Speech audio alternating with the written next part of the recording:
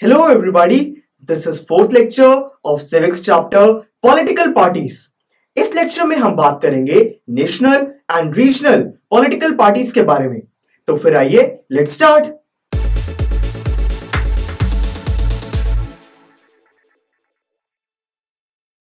दोस्तों, इंडिया में दो टाइप की पॉलिटिकल पार्टीज हैं, नेशनल पार्टीज और रीजनल पार्टीज।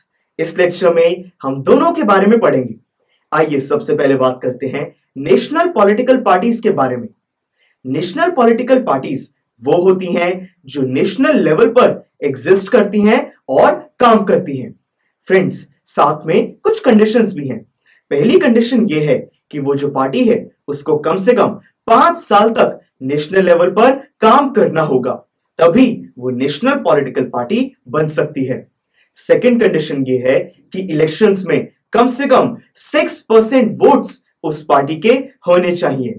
और थर्ड कंडीशन ये है कि लोकसभा इलेक्शंस में हर 25 सीट्स में से एक सीट उस पार्टी की होनी चाहिए, या फिर स्टेट असेंबली इलेक्शन में हर 30 सीट्स में से एक सीट उस पार्टी की होनी चाहिए।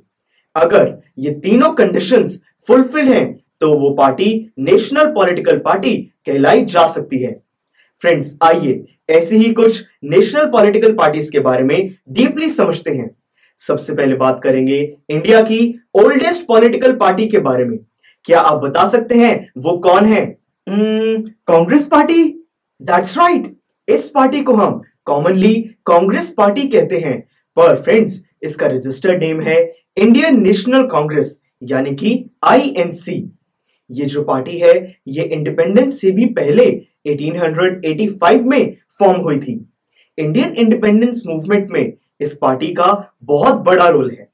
फ्रेंड्स, इंडिपेंडेंस के बाद जवाहरलाल नेहरू की लीडरशिप में इस पार्टी ने डेमोक्रेटिक, सेक्युलर और मॉडर्न गवर्नमेंट फॉर्म की थी। ऑलमोस्ट 50 इयर्स तक इस पार्टी ने रूलिंग पार्टी का रोल निभाया है।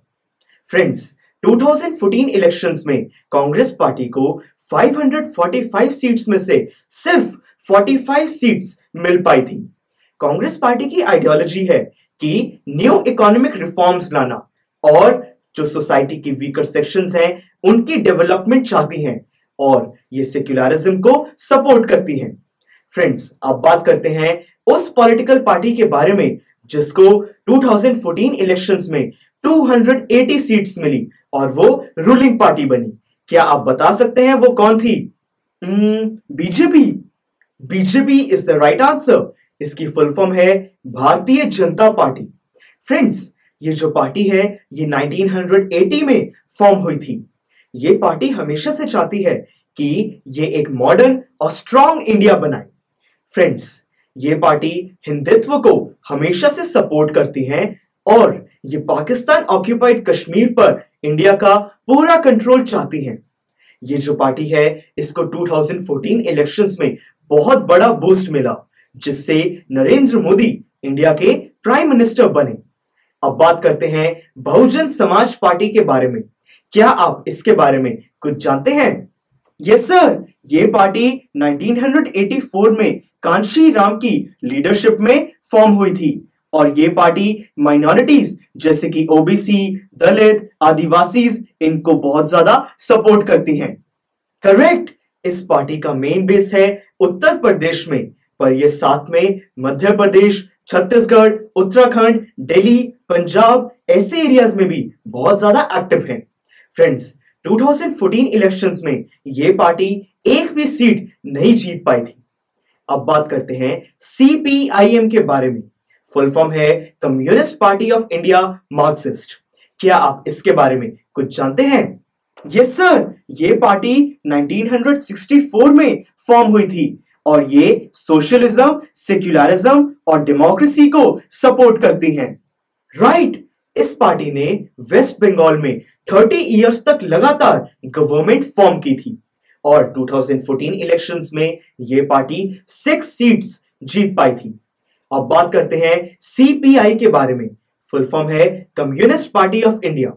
ये जो पार्टी है ये 1925 में फॉर्म हुई थी, और ये केरला, पंजाब और तमिलनाडु जैसे स्टेट्स में बहुत एक्टिव है। लोकसभा इलेक्शंस में 2014 में ये पार्टी सिर्फ एक सीट जीत पाई थी। अब बात करते हैं नेशनलिस्ट कांग्रेस पार्टी के बारे में। क्या आप इसके बारे में कुछ जानते हैं? सर, शायद से ये पार्टी 1999 में कांग्रेस पार्टी से स्प्लिट होकर फॉर्म हुई थी। करेक्ट। ये पार्टी डेमोक्रेसी, सेक्युलरिज्म, इक्वालिटी और सोशल जस्टिस को सपोर्ट करती हैं। 2014 इलेक्शंस में ये पार्टी 6 सीट्स जीत पाई थी। और फ्रेंड्स, ये महाराष्ट्र और मेघालय में बहुत ज्यादा एक्टिव है। सो फोक्स, ये हमने बात करी नेशनल पॉलिटिकल पार्टीज के बारे में। I hope everything is clear to you. अब बात करते हैं रीजनल पॉलिटिकल पार्टीज के बारे में। एक पार्टी को हम रीजनल पॉलिटिकल पार्टी तब कहते हैं जब वो कुछ ही पर्टिकुलर स्टेट्स में काम करती हैं, वो नेशनल लेवल पर काम नहीं करती।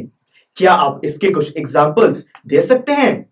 यस सर, यूपी में समाजवादी पार्टी बहुत फेमस है, महाराष्ट्र में शिवसेना, हरियाणा में इंडियन नेशनल लोकदल और तमिलनाडु में all India Anna DMK. That's right.